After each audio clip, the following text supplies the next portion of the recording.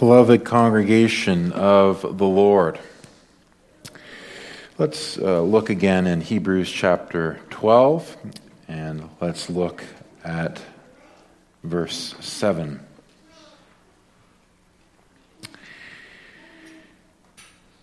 If ye endure chastening, God dealeth with you as with sons.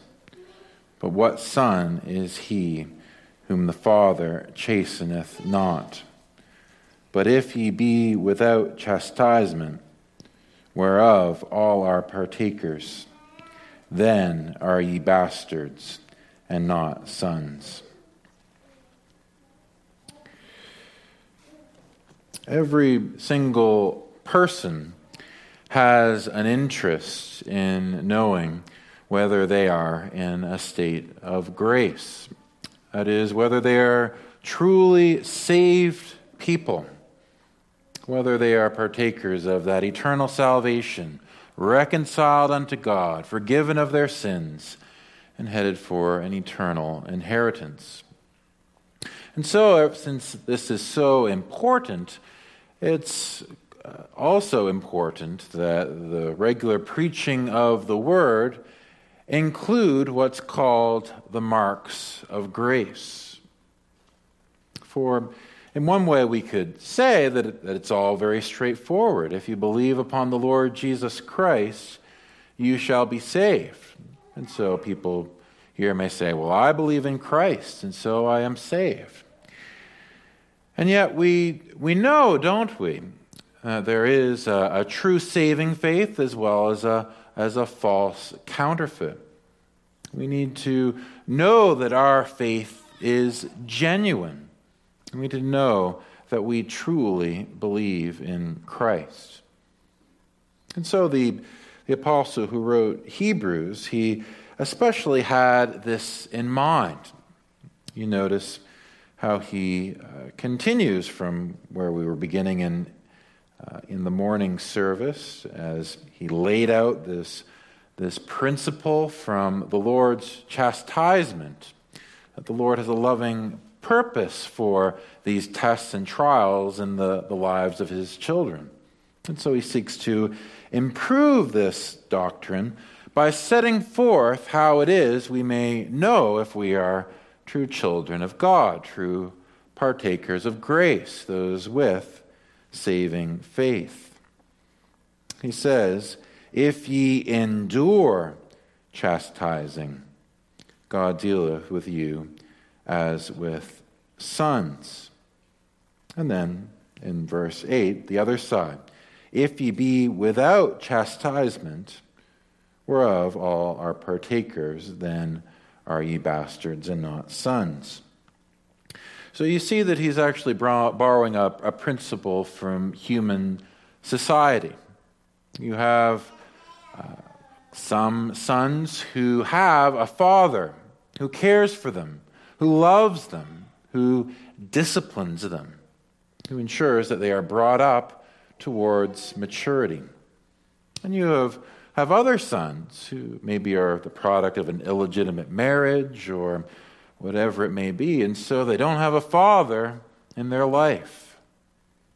And we know that that's a very, very sad thing. There's something about having a father which is a wonderful gift, particularly a father who loves you and disciplines you when you do wrong and encourages you to do right. And so there's also this parallel he's saying. When it comes to people who truly are in a state of grace, they will endure under this chastisement. And likewise, those who are but false professors, those who have no saving faith, they are ultimately not those who are chastised at all. They don't have a heavenly Father who loves them and cares for them. They are without God in the world. And so this is the principle that is laid before us, this mark of grace whereby we are to test ourselves. Do we have this endurance, as it is spoken of there in verse 7. It's a principle that's laid forth in other parts of Scripture, isn't it? That you can tell a false faith and a true faith from whether they endure opposition and testing from the circumstances of life. Jesus himself spoke of this in Matthew chapter 10 and verses 21 to 22 when he was preparing his disciples for the days of intense persecution after his return to heaven. In Matthew 10 verse 21, Jesus said this, "And the brother shall deliver up brother to death, and the father the child, and the children shall rise up against their parents, and cause them to be put to death. And ye shall be hated of all men for my name's sake. But he that endureth to the end shall be saved."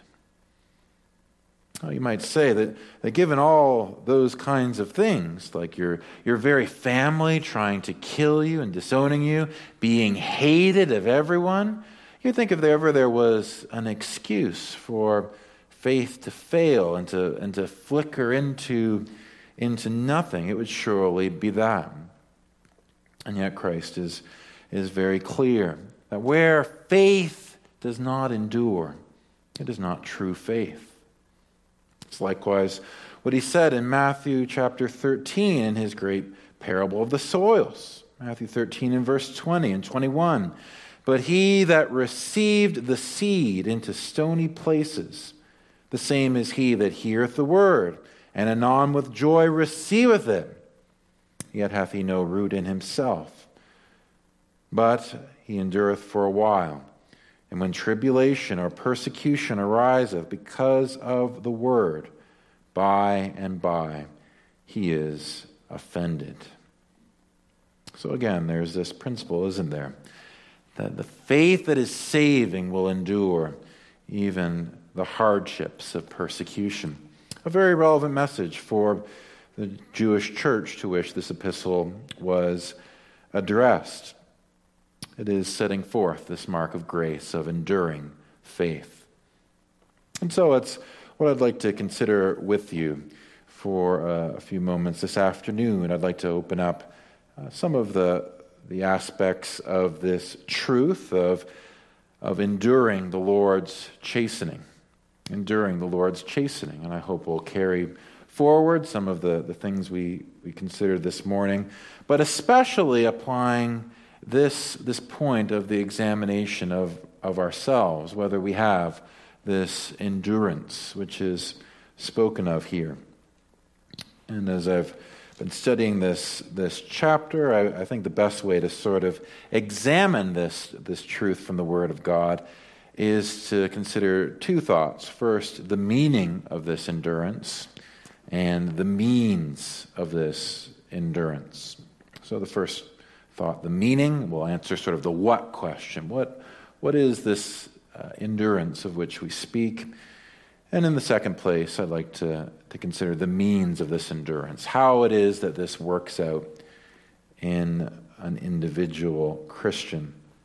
So, enduring the Lord's chastening. First, the meaning of this endurance, and second, the means of this endurance. So what is it that is meant by enduring? "If ye endure chastening, God dealeth with you as with sons," it says in verse 7. What is it that is exactly? What is a faith that endures? Well, I think that it's helpful to look at a number of things in this chapter that sort of flesh out this thought, and I'd like us to consider them seriously. And the first thing I think we can say about this enduring is that we should compare it to the endurance of Christ. Compare it to the endurance of Christ. Because the very same word that's used in verse 7, it's also used in verse 3. If you'll go up there in the chapter, You notice that it speaks of Christ in this way in verse 3. But for consider him that endured such contradiction of sinners against himself, lest ye be wearied and faint in your minds. So as we saw this morning, this is the great burden of the apostle and of the Holy Spirit speaking through him. There is this danger of fainting, of despairing of the grace of God. And so there's this exhortation not to faint. But the means of doing that is to consider Christ, and especially to consider his endurance in the face of all manner of sinners that he experienced in life.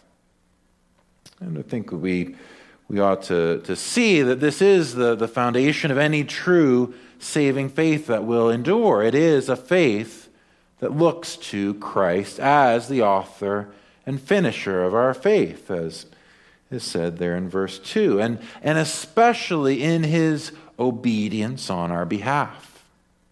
Christ, in his life, perfectly endured in the mission that was appointed to him.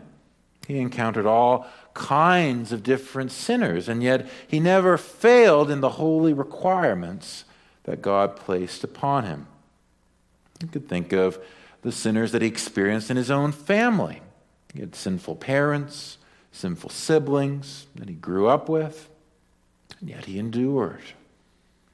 You consider how, as you see in his disciples, right, how often Peter and James and John, how often they sinned against their Lord, how often they were so small in faith and slow in understanding, how often they gave in to the leaven of the Pharisees and the Sadducees, had to be warned against this prideful expression of sin and that sin as well. And yet he endured. And of course, his enemies, they reviled him, they hated him, they accused him. The false teachers of the law, they accused him of having devils. He was brought before Pontius Pilate and was asked contemptuously, "Are you the king of the Jews?" Right, from the beginning of his life to the end of his life, he endured a relentless assault from sinners.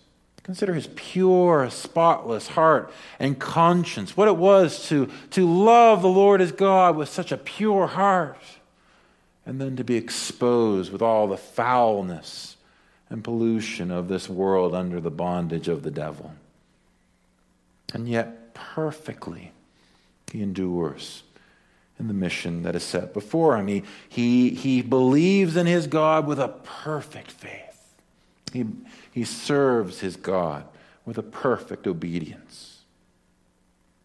Were it not for that, then our faith would avail nothing. If it did not lay hold of Christ and his righteousness on our behalf, there would be no hope for us. And it's in this capacity as our mediator that Christ is spoken of in this chapter, isn't it? Go down to verse 24. Speaking of Jesus, the mediator of the new covenant, of the blood of sprinkling, that speaketh better things than that of Abel. He suffered all the way to his death, to the shedding of blood. Were it not so, none of us could be saved. But I think it's especially this that's being highlighted in verse 3. Not merely that our faith looks to him and considers him as his obedience upon our behalf, but also as our example. As our example. And I emphasize that because you'll notice how he immediately in verse 3 transitions to ourselves and our own lives. Consider him that endured such contradictions of sinners against himself, lest ye be wearied and faint in your minds. The idea here is that if there is this true faith in Christ, it will give forth in true Christ-likeness. The reality is that for someone who is a true believer, there ought to be that same steadfastness in principle, that same endurance and patience and love that existed in the Lord Jesus. It ought to be breaking through in our own lives as well. A standard that the Christian compares himself to is not this person in their life or that person in their life or the average person in the church. No, it's by the standard of perfection, Jesus Christ. Are you living like Christ? Are you enduring with the endurance of Christ? That is held forth here in the first place when we consider the meaning of this endurance. And the second thing I'd draw out here is that the meaning is explained if we would consider the calling of a Christian. The calling of a Christian in verse 4. Right after that, verse 3 that we just considered, look at verse 4. Ye have not yet resisted unto blood, striving against sin. Well, we considered that verse somewhat this morning, but I'd like to come back to it and consider really the full weight of what is being said here. This is supposed to be an exhortation. And it's an exhortation to people who are in the grip of very serious persecution. These are the people who Christ spoke about being sold out and otherwise by their parents and by their siblings, by those who are closest to them. The entire Jewish community hated them, wanted to expel them from everything of society, to rob them of their very means of life. And yet, where they are beginning to falter, beginning to grow weary, this is the word that's meant to encourage them. Ye have not yet resisted unto blood. He's saying, remember what your calling is as a Christian. It's not merely to serve Christ when it is easy, nor is it merely to serve Christ when it is hard. It is to serve all the way unto death, even to the shedding of their blood, which apparently they had not yet experienced. And the striving against sin refers especially to this. Are they going to have a faith and an endurance which continues even all the way to death? That is what you see Jesus speaking about on no uncertain terms in Matthew 16, verses 24 to 26. Then said Jesus unto his disciples, If any man will come after me, let him deny himself and take up his cross and follow me. For whosoever will save his life shall lose it, and whosoever will lose his life for my sake shall find it.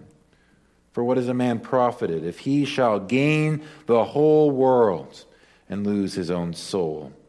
Or what shall a man give in exchange for his soul? If you would be Christ's disciple, if you would be a Christian, you must enter into the death march. The cross, that instrument of death, that instrument of the bloody persecution of the worst of offenders. He's saying, if you would truly be a Christian, that is what you are signing up for. You must be willing not only to give up everything that would be opposed to the calling of a Christian. You must be willing also to give up even your very self, even your very life, to give up everything for the sake of Jesus Christ. That is what is said here. It's very clear that when we consider the calling of a Christian, it is something that should challenge us. The sort of things that would leave us reeling, leave us discouraged, leave us even on the point where we would be tempted to despair.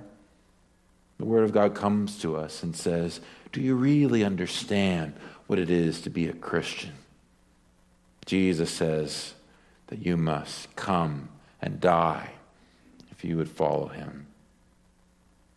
So that, in the second place, not only the endurance of Christ, but also the calling of a Christian is held forth here. And the third thing I think will help us understand the meaning of this endurance is the tears of Esau. The tears of Esau. And wonder if you picked up on that in the reading earlier on in the service. But there's this vivid example that is set forth here in the life of a man from the Old Testament history. Let's begin reading at verse 15, and then we'll kind of get the whole picture in one swoop. Looking diligently, lest any man fail of the grace of God, lest any root of bitterness springing up trouble you, and thereby many be defiled. Lest there be any fornicator or profane person, as Esau, who for one morsel of meat sold his birthright. For ye know that how that afterward, when he would have inherited the blessing, he was rejected, for he found no place of repentance, though he sought it carefully with tears. Well, it's interesting. If you would read later on the history about Esau from Genesis 25, you'd know that there's interesting parallels there with the language of this chapter. You know that there were those two brothers, Jacob and Esau, twin brothers. And you know that they were descended from their father Isaac.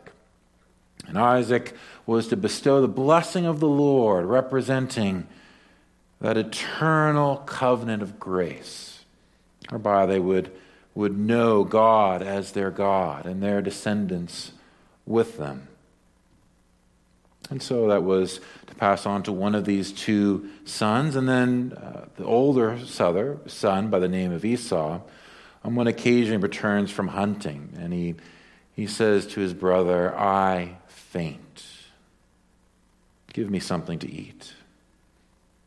And so Jacob, who coveted that blessing of the covenant, he said, well, you're going to have to swear to me that you'll give me that birthright.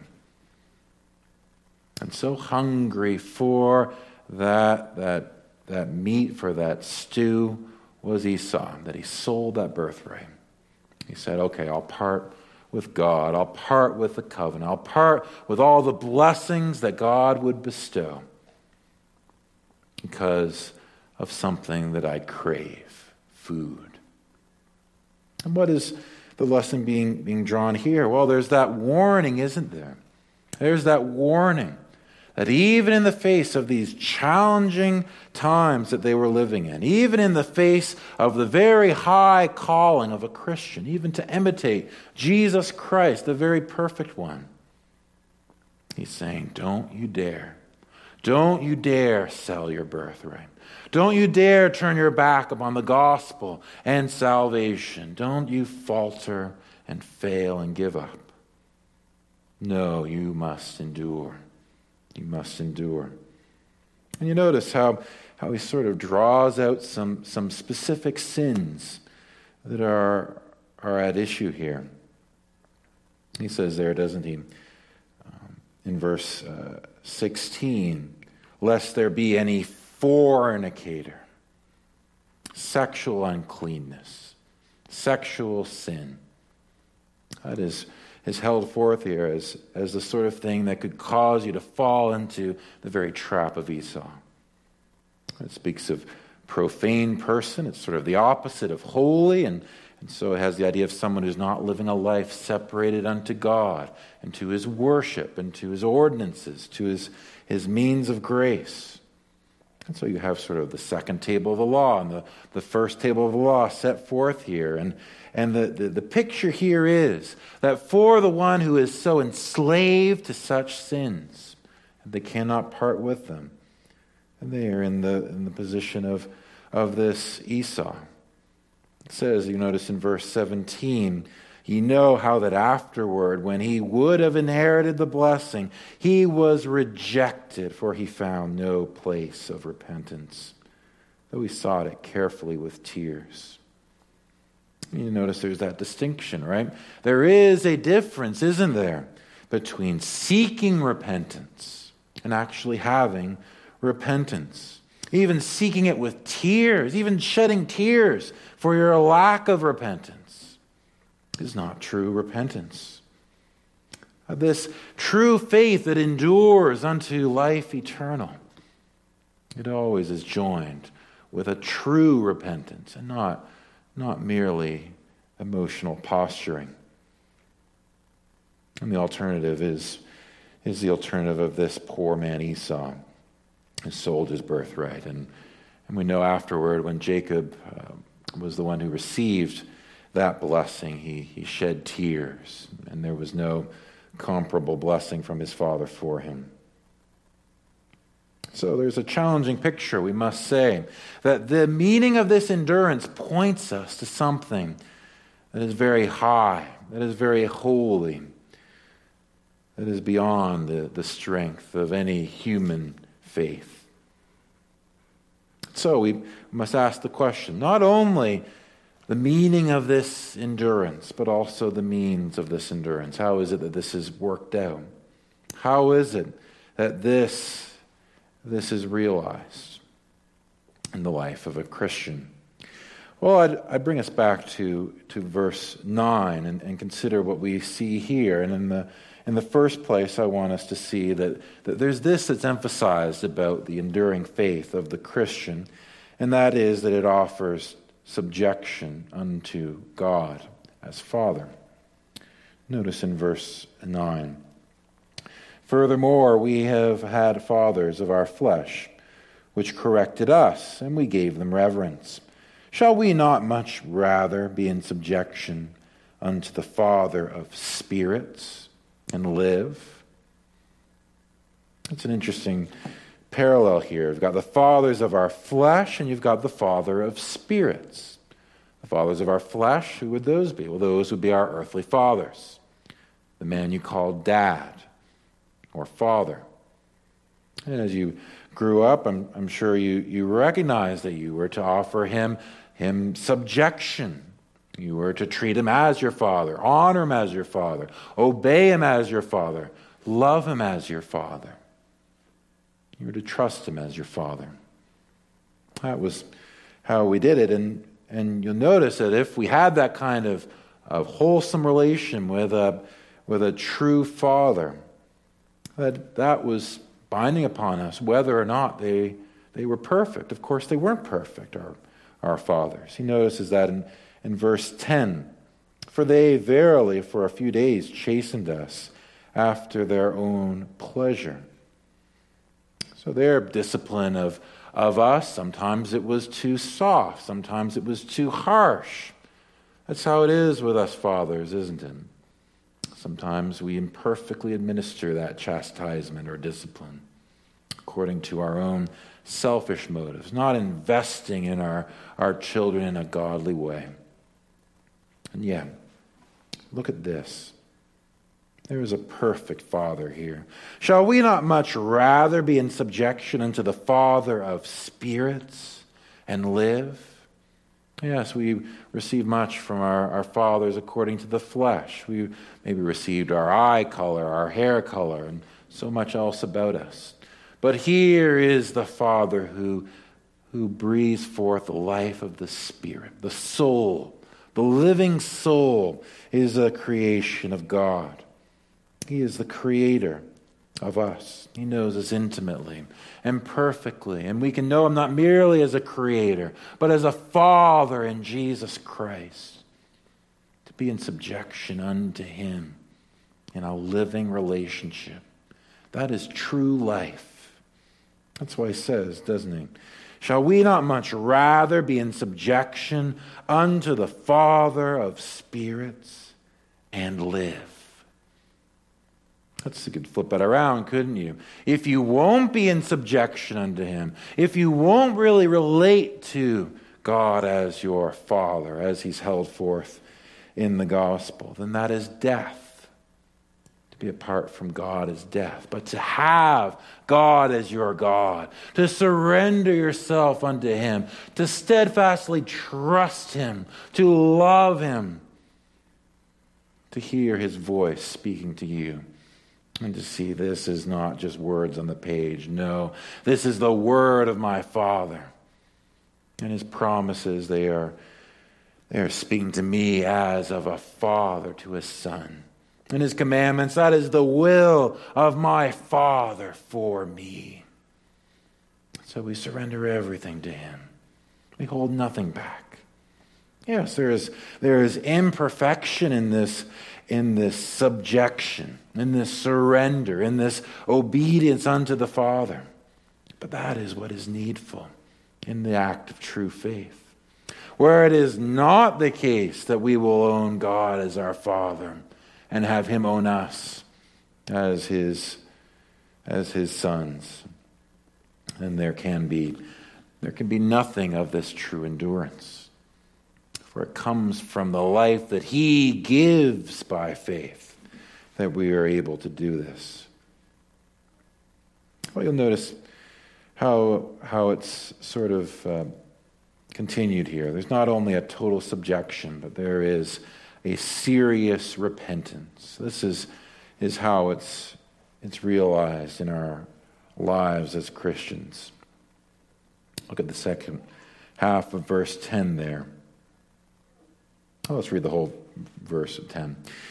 But they verily for a few days chastened us after their own pleasure, but he for our profit, that we might be partakers of his holiness. Where it's setting forth this requirement of obedience. You see how serious this is. It comprehends the very character of God and the standard of that holiness upon every area of our lives. God says to his children, "Be ye holy, for I am holy." That is what is set forth here. If it is a serious repentance that we have in our lives, it is because in principle we are seeing everything that is contrary to God, it must go. Everything that is opposed to God, we must oppose. Anything that God requires, we must gladly surrender that to him. Where there is a relationship with God and where there is an enduring faith, that is the kind of repentance that exists. And we're not saying by this that there is ever a perfect repentance. It's not as though you can set forth a repentance that fails in no respect. But if it is serious repentance, then in principle you're saying that you embrace it all. That you will not tolerate any sin in your life. You will declare war on all sin in your life. You will embrace all that makes for true holiness. So we see this, and also under this heading of serious repentance, look at verse 11. Verse 11 in the second half. Nevertheless, afterward, it yieldeth the peaceable fruit of righteousness unto them which are exercised thereby. It's that which is the evidence of true enduring faith. That in the midst of the afflictions of life, it actually yields the result of the fruits of righteousness. The one who can look in their life and they can see that there is a conquering of sin. There is advancing of the strongholds of Satan, advancing against those strongholds, conquering more and more areas of our life unto Jesus Christ. There is a true progressive sanctification as we seek to grow into the likeness of God. But to the one who has not the resources of the Almighty God at work in their life, they are still slaves to sin. They are still in bondage to sin. And so the fruits of the Spirit, of love, joy, peace, patience, kindness, goodness, faithfulness, self-control, those things against which there is no law, they will be absent. And so we must ask, where are your fruits? Where are those fruits of righteousness? You notice how they are set forth here as the peaceable fruits of righteousness. They are the fruits that make peace possible. True peace of conscience. true confidence in this world, knowing that you are reconciled unto God, knowing that your faith in Christ is genuine. But where it is absent, where you are not exercising yourself unto this righteousness, can you live in such a way, in confidence that you are a true Christian? Or must you not need to say that today is the day that we get serious with sin, that we have serious repentance in our lives, and that by God's grace we seek to endure in the kind of victorious life that is set forth here? I'd like to close by considering what we see in chapter 12 and verse 1. Wherefore, seeing we also are compassed about with such a great cloud of witnesses, let us lay aside every weight and the sin which doth so easily beset us, and let us run with patience the race that is set before us.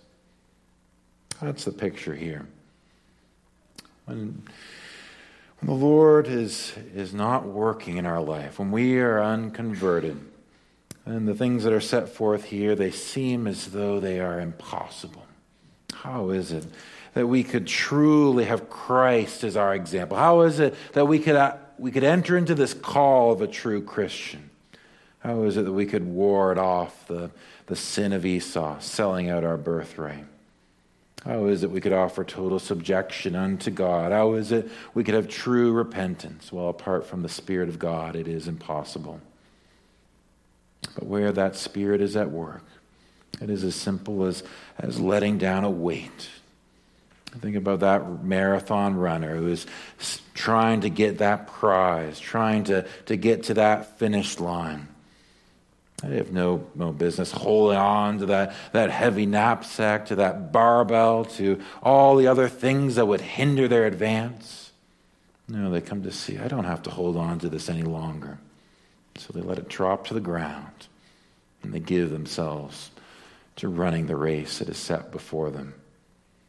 Here are the paths of our fathers and mothers in the faith.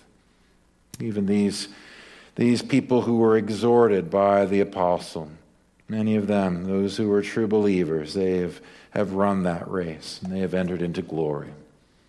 Would it not be a wonderful sight to consider them cheering us on? But the greatest sight of all would be, as it says in verse 2, looking unto Jesus, the author and finisher of our faith, who for the joy that was set before him endured the cross, despising the shame, is set down at the right hand of the throne of God. From that throne, congregation, he cheers on his people and says, now is the time to truly live. Amen.